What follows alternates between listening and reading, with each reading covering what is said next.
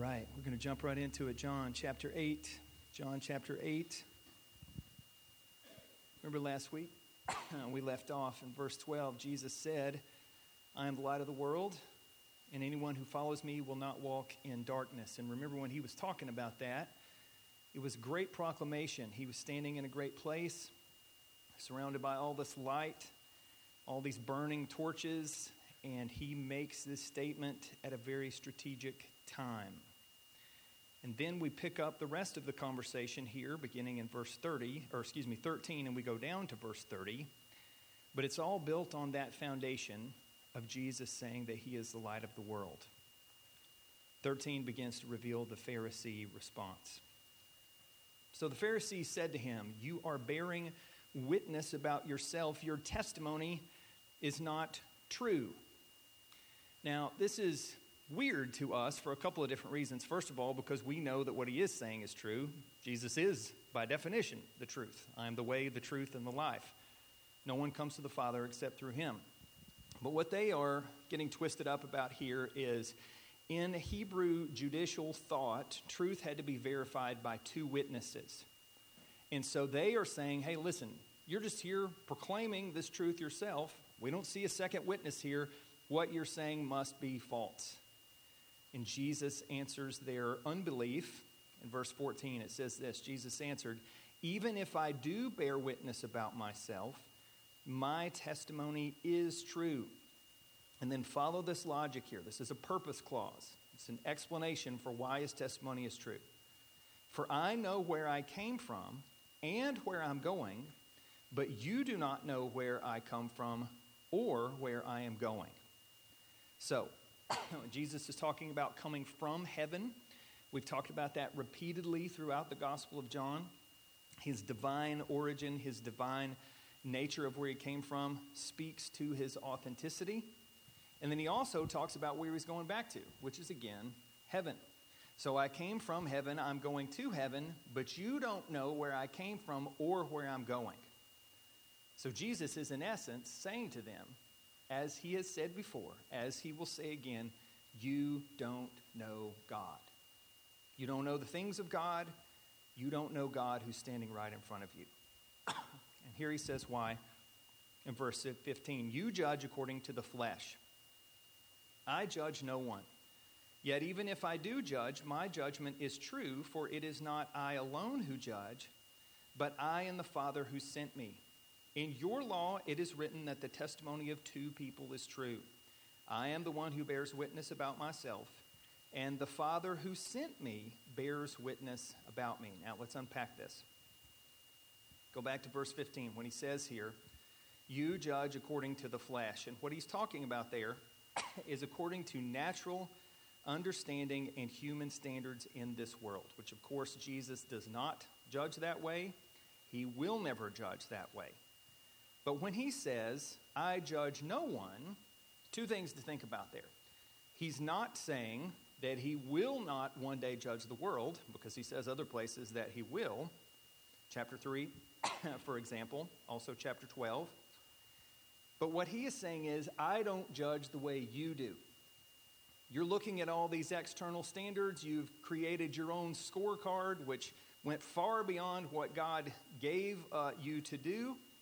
And you judge based on that, and that is inaccurate. It's unhelpful. It's wrong. You judge according to the flesh. I don't judge anybody that way. But now in 16, when he says, even if I do judge, here he's talking about this implicit authority that he has in and of himself, but also from God himself. Look back into it there. He refers in verse 18, I am the one who bears witness about myself. So this is a one-off. This is a special thing. Only Jesus can make this statement. And then also he appeals to the Father that sent him. So remember, again, in Jewish thought, coming from God, coming from heaven, being associated with God, all those things would have been very, very important. And so Jesus continues to, time after time after time, lay this foundation and speak this truth. And expectedly, in verse 19, they're still not having it. Look at it. They said to him, therefore, where is your Father? And Jesus answered, you know neither me nor my Father. If you knew me, you would know my Father also.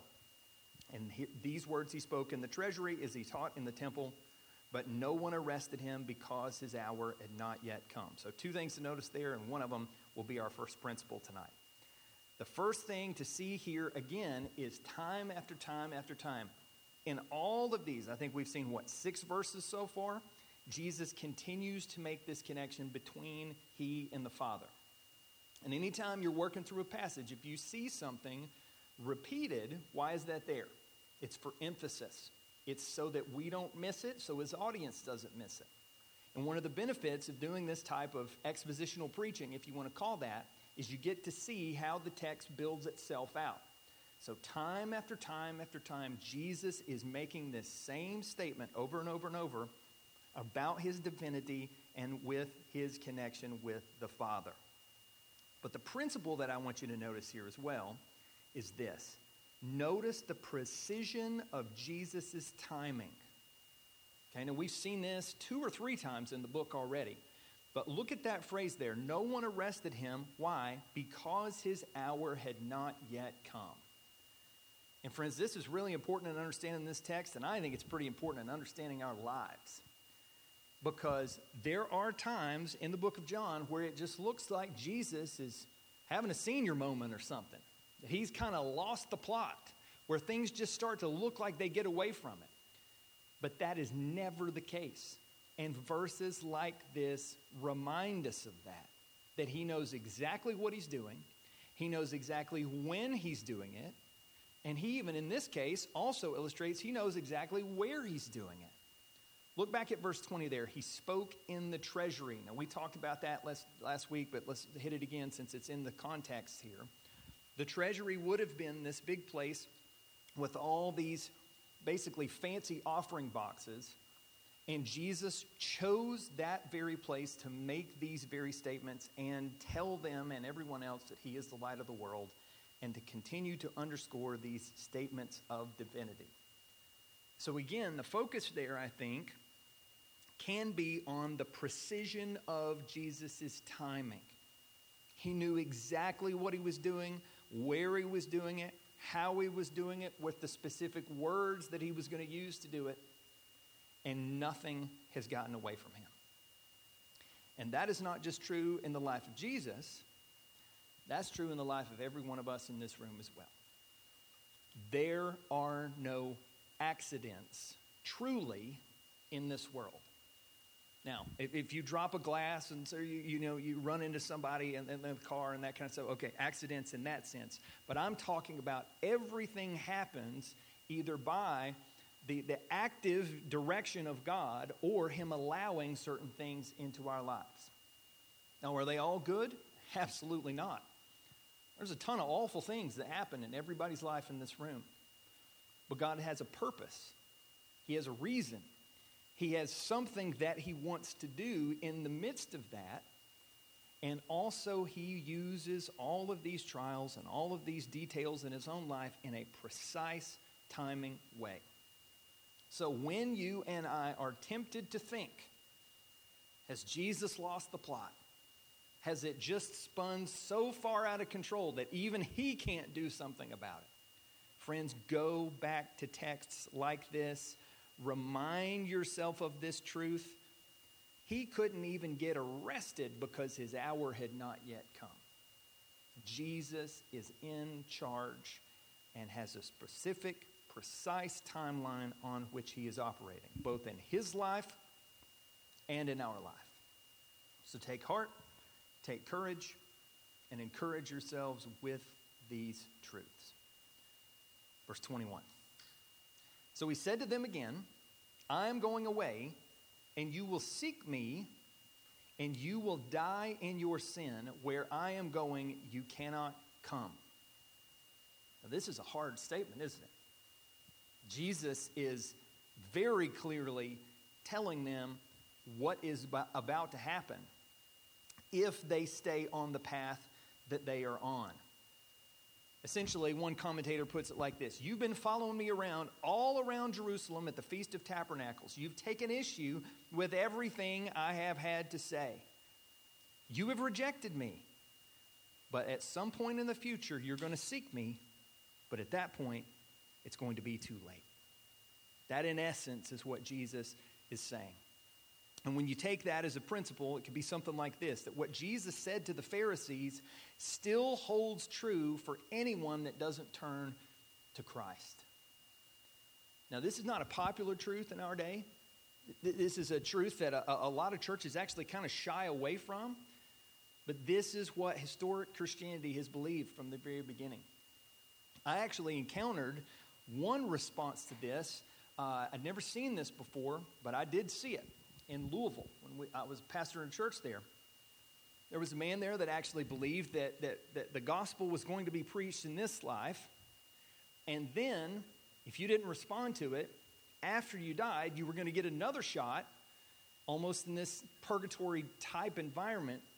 And then you have another chance to trust in Jesus. But that's not taught in the scriptures. And what Jesus is teaching right here is there is a time to seek him and find him, and that time is now. That's why the Bible teaches to seek the Creator in the days of your youth. That's why the Bible also teaches that today or now is the day of salvation. There is an urgency to put the gospel in front of people, and there is an urgency for us to respond to the gospel. I actually encountered a few people growing up that had this other kind of bizarre plan. That they misunderstood the love of God in a way like this. That their plan was almost like, well, I'm going to sin and do all the bad things that I want to do and, just live it up. And then at the end, then I'll turn to Christ. Again, there's no place in the Bible that would lead you to think that that would be the path. The path that the Scripture lays out is when the gospel is preached, we need to respond. And we need to take the good news of the gospel of Jesus to every man, woman, boy, and girl that we can. So if I'm talking about this good news, what is it that I'm talking about? It's the good news that God saves sinners through the life, death, and the resurrection of Jesus. That Jesus came and he lived a perfect life that we couldn't live. And then he died on the cross for our sins, a substitute's death, a death that we deserved. And then he rose again to prove that he was God and to vindicate all that he had taught. And now he extends God's glorious grace offer to us if we will turn from our sins and transfer the leadership of our life over to him. That is the good news of the gospel that these Pharisees were rejecting. And he was saying there was going to come a day that they were going to want in, but it was going to be too late because they were going to persist in their sins. And I think part of the call to us from this section of the text is to not fall into that same damnable pit. It's to turn from sin and trust in Christ. And if you've never done that today, in just a bit, when the rest of us take communion, you hold off. But friend, we welcome you to take Jesus. Take him as your Savior. There's nothing we would want more for you in this life than for you to turn from sin and trust in Christ. Don't be like these people who missed it. Respond to the great love of God. And the fact that you're here tonight, it's not an accident. You're here because God wanted you to be here. So he could tell you again that he loves you and he wants to save you. Don't be like these people. Be like those who heard the good news and responded and were saved. Now, let's look on, because we get even more reason to not be like these folks. Verse 22, so the Jews said, and remember when we talk about the Jews like that, he's not making some kind of anti-Semitic statement. He's talking about this particular group of people that were hostile to Jesus and his claims, the Jewish establishment, the Pharisees, and so on. And they said, will he kill himself, since he says, where I am going, you cannot come? Now, again, that seems odd for us. But there was culture that was surrounding this here, and this was a wicked, sarcastic jibe. They believed that suicide caused a person to occupy the worst place in hell. Josephus, a Jewish historian, said, "The souls of those whose hands have done violence to their own lives go to the darkest Hades, and God, their Father, will visit the sins of the evildoers on their descendants." So that's what they believed. And when they're saying this to Jesus, they're basically mocking him. And they're saying, well, Jesus must be about to kill himself, and he's going to go to hell. And we are so righteous and perfect before God, of course we're not going to go to where he is. The self-righteous disdain and contempt for Jesus and his teaching just drips from their logic here. And then Jesus speaks to them again. He said to them, "You are from below, I am from above. You are of this world, I am not of this world. I told you that you would die in your sins, for unless you believe that I am he, you will die in your sins." So what Jesus is essentially saying is this, that he is not of this world, and that salvation is found only in him. Now, this word that he uses here for world is cosmos. It's a word frequently used in the Greek New Testament to refer to the evil world system. And basically what Jesus is saying here, to use a sports metaphor, is that there are two teams. And we're on completely different teams. You are setting your hope in this world, even though you don't think you are. And you're part of this system that is against me and mocking me. And it cannot mix with this otherworldly system that I am bringing. This is oil and water. This is two completely different ontological sets of being. One from below and one from above. And then on top of that, the language that Jesus uses here is very interesting. When he says, unless you believe that I am. Now, they would have keyed in on something with that in their Jewish understanding, because he'd already told them that I am the light of the world, right? That was back in verse 12. But now when he says, I am he, what many people think he's talking about there is a connection to Exodus chapter 3. That when God calls Moses and then tells him to deliver his people from Egypt, when he speaks to Moses, and Moses says, who should I tell them is sending me? God answers, I am who I am. Say this to the people of Israel, I am has sent me to you. So that's what Jesus is saying. He's saying, I am God. I am the God of Exodus chapter 3. I am the God of Moses and Jacob and Israel, and so on and so forth. And then on top of that, he's also made this messianic claim in verse 12 about being the light of the world. And throughout this passage, he has continued to underscore his connection with God and God the Father. Now, there's one other thing to point out here as well. Look back at the word unless in verse 24. So even in the midst of these very clear, blazingly honest statements, there's still grace mixed in there. Because had they turned from their sins and believed in what Jesus was saying, he would have saved them just like he saved any of us. That's how gracious God is. That's how good God is. He will tell us the truth about ourselves, and he will receive us as we repent. But also notice this. Look back at the beginning of 24, and then you see it again. He says, I told you that you would die in your sins. And then again he says, unless you believe, you will die in your sins. So again, that repetition is emphatic and it's purposeful. Jesus is telling them and us this is as serious as it can be, and this is a fate to be avoided. Now, there's another principle that I want to pull out from this.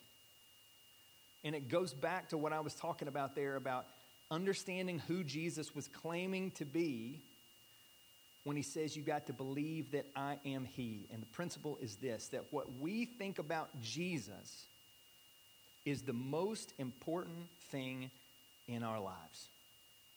What we think about Jesus is the most important thing in our lives. And I take this from a quote. It was a man named A.W. Tozer, wrote some really helpful stuff over the years.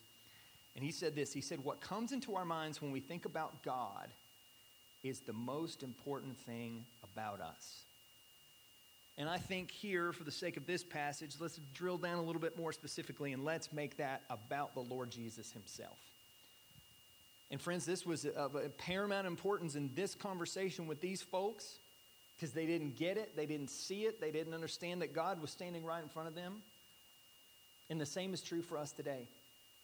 Because there are so many Jesuses that are presented to us in our cultural moment.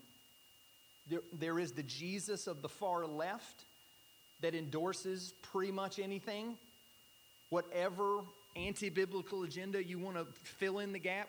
There is a Jesus somebody somewhere is communicating that is okay with anything that's running rampant today. There is also a Jesus of the extreme far right that endorses anything on that side. And what we have got to do time after time after time is to go back and let Jesus speak for himself through the Bible. Jesus gets to determine who Jesus wants to be. And the best thing that we can do, and the wisest thing that we can do, is not try to hang our own views of Jesus upon himself. It's to exegete what's here and figure out what he says about himself. Why does it matter so much that he is the light of the world? Well, part of it, go back and listen to last week, and you'll get some of it. But we live in spiritual darkness that only Jesus can illuminate. We live in a moment of historical darkness that only Jesus can illuminate. We don't need a counterfeit Jesus that someone else has constructed for us. We need the real Jesus from the Bible. We always have, but we especially need him now because everything these days is complicated to try to sort it out. And we need his light, and we need his wisdom, and we need the real Jesus to help us do that. And that means sometimes the real Jesus is going to confront some of the things that we think.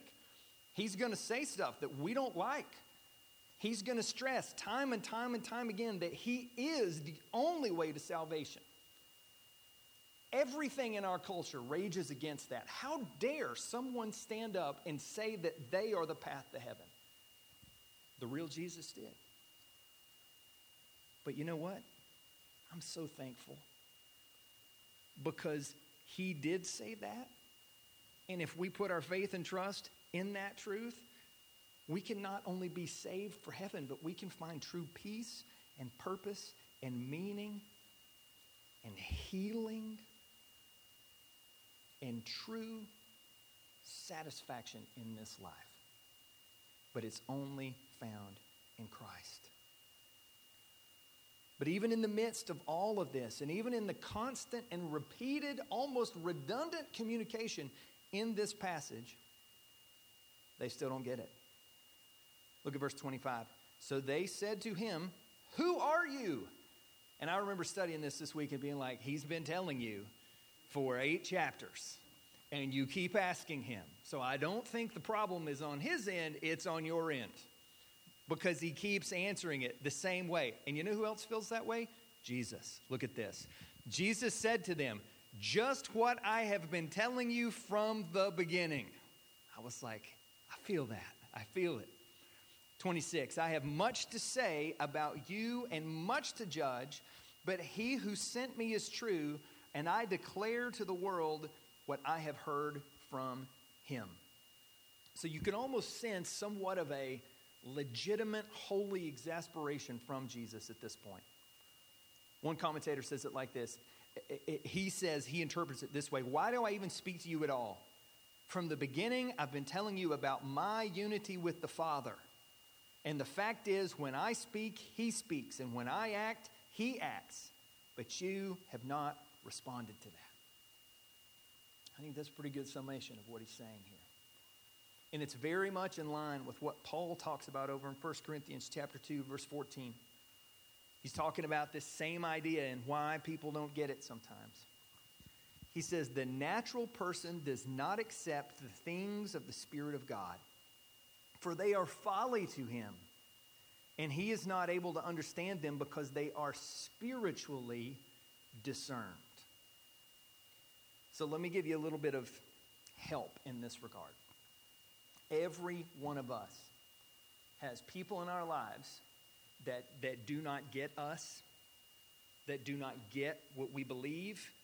They do not get the way we do whatever it is we do, whether it's parenting or deciding to move here to do whatever or what, all those things. Sometimes the reason why that is they can't get it. It has to be spiritually discerned. And so what do we do when we encounter those situations? Well, I think a couple of things. Let me tell you what not to do first. Do not let that puff you up and make you arrogant and go, well, I'm glad I figured it out because these other whatevers. That's a completely wrong response. The first thing would be immense gospel gratitude. That we should just be overcome with a sense of thankfulness that God in his sovereign kindness has shown us the truth. That's the first thing. And if we work and speak and love and act out of a place of gospel gratitude and humility, then as we pray for them and love them and try to appeal to them and try to reach them, it's going to come from a totally different place. It's not going to come from a place of looking down on our nose at somebody that can't figure it out. It's going to come from a place of looking up to God and being thankful that he showed us the truth. And asking him that he would show them the truth. And that they would get it. And that they would not be like the people in this text. Because apart from the grace of God, all of us would be the people in this text. It is the grace of God that makes us what we are. So that's part of why they didn't get it. They weren't embracing Jesus. The lights had not come on for them yet. In verse 27 to 30 tells us that. Look at that. It says, they did not understand that he had been speaking to them about the Father. So think about that. How many times just in these few verses he says it and says it and says it again, and then you read backwards, and he said it all the way up to this point. But then he says this, so Jesus said to them, when you have lifted up the Son of Man, then you will know that I am he and that I do nothing of my own authority, but speak just as the Father taught me.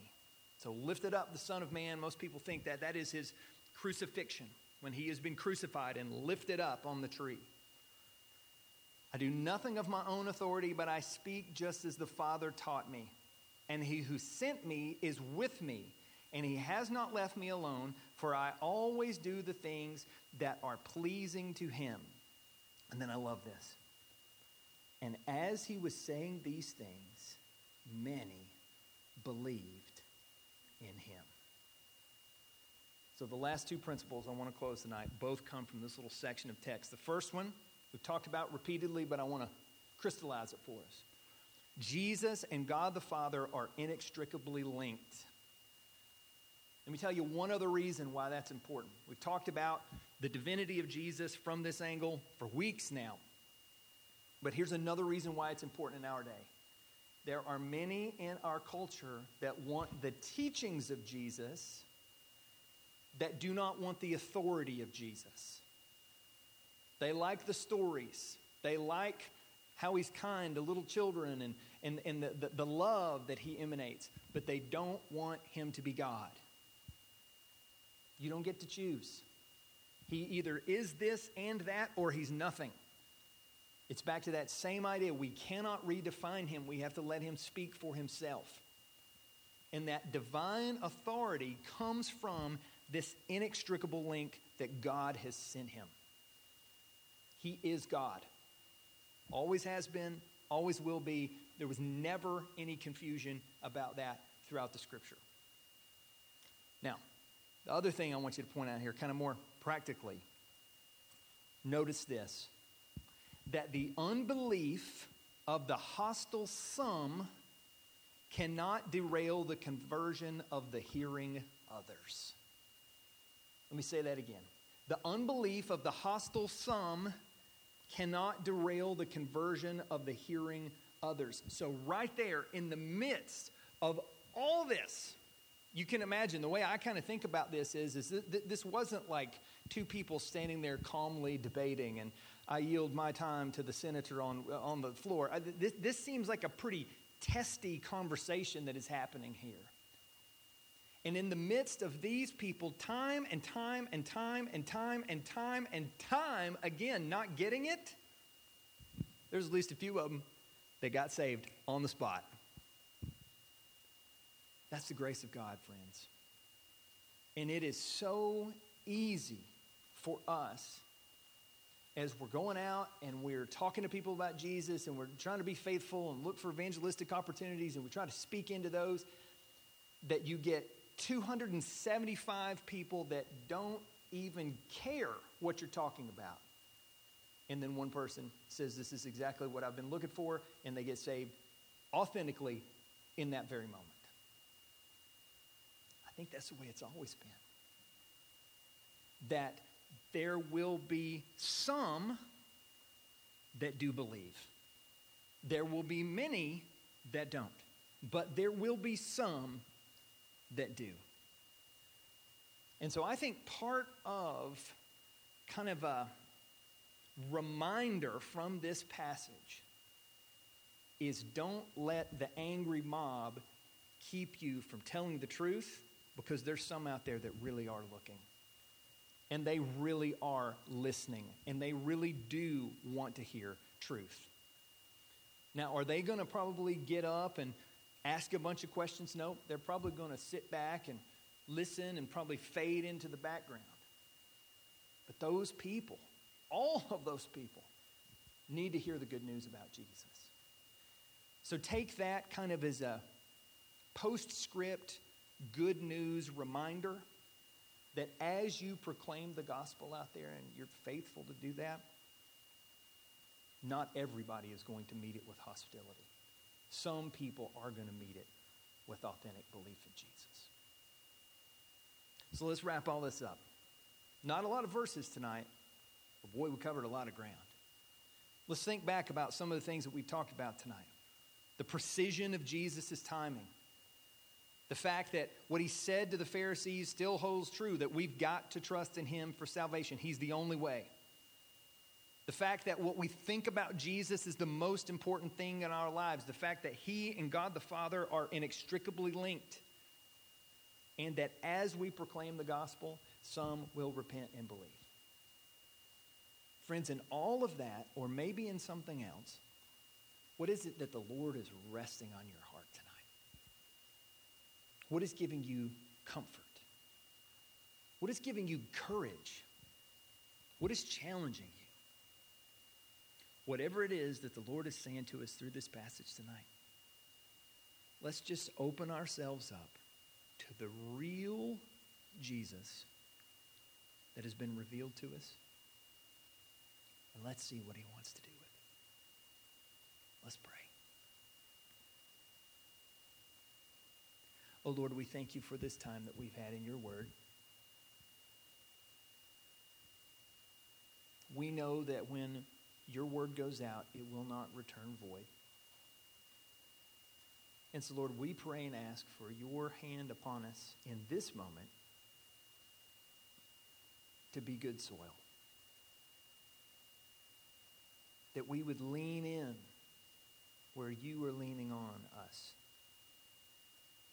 That we would have ears to hear and eyes to see the greatness of who you are, the clarity with which you speak, and also the comfort that you offer. Lord, for those who are there who are here who might not yet know you, I pray that today would be the day of salvation, just like we spoke about.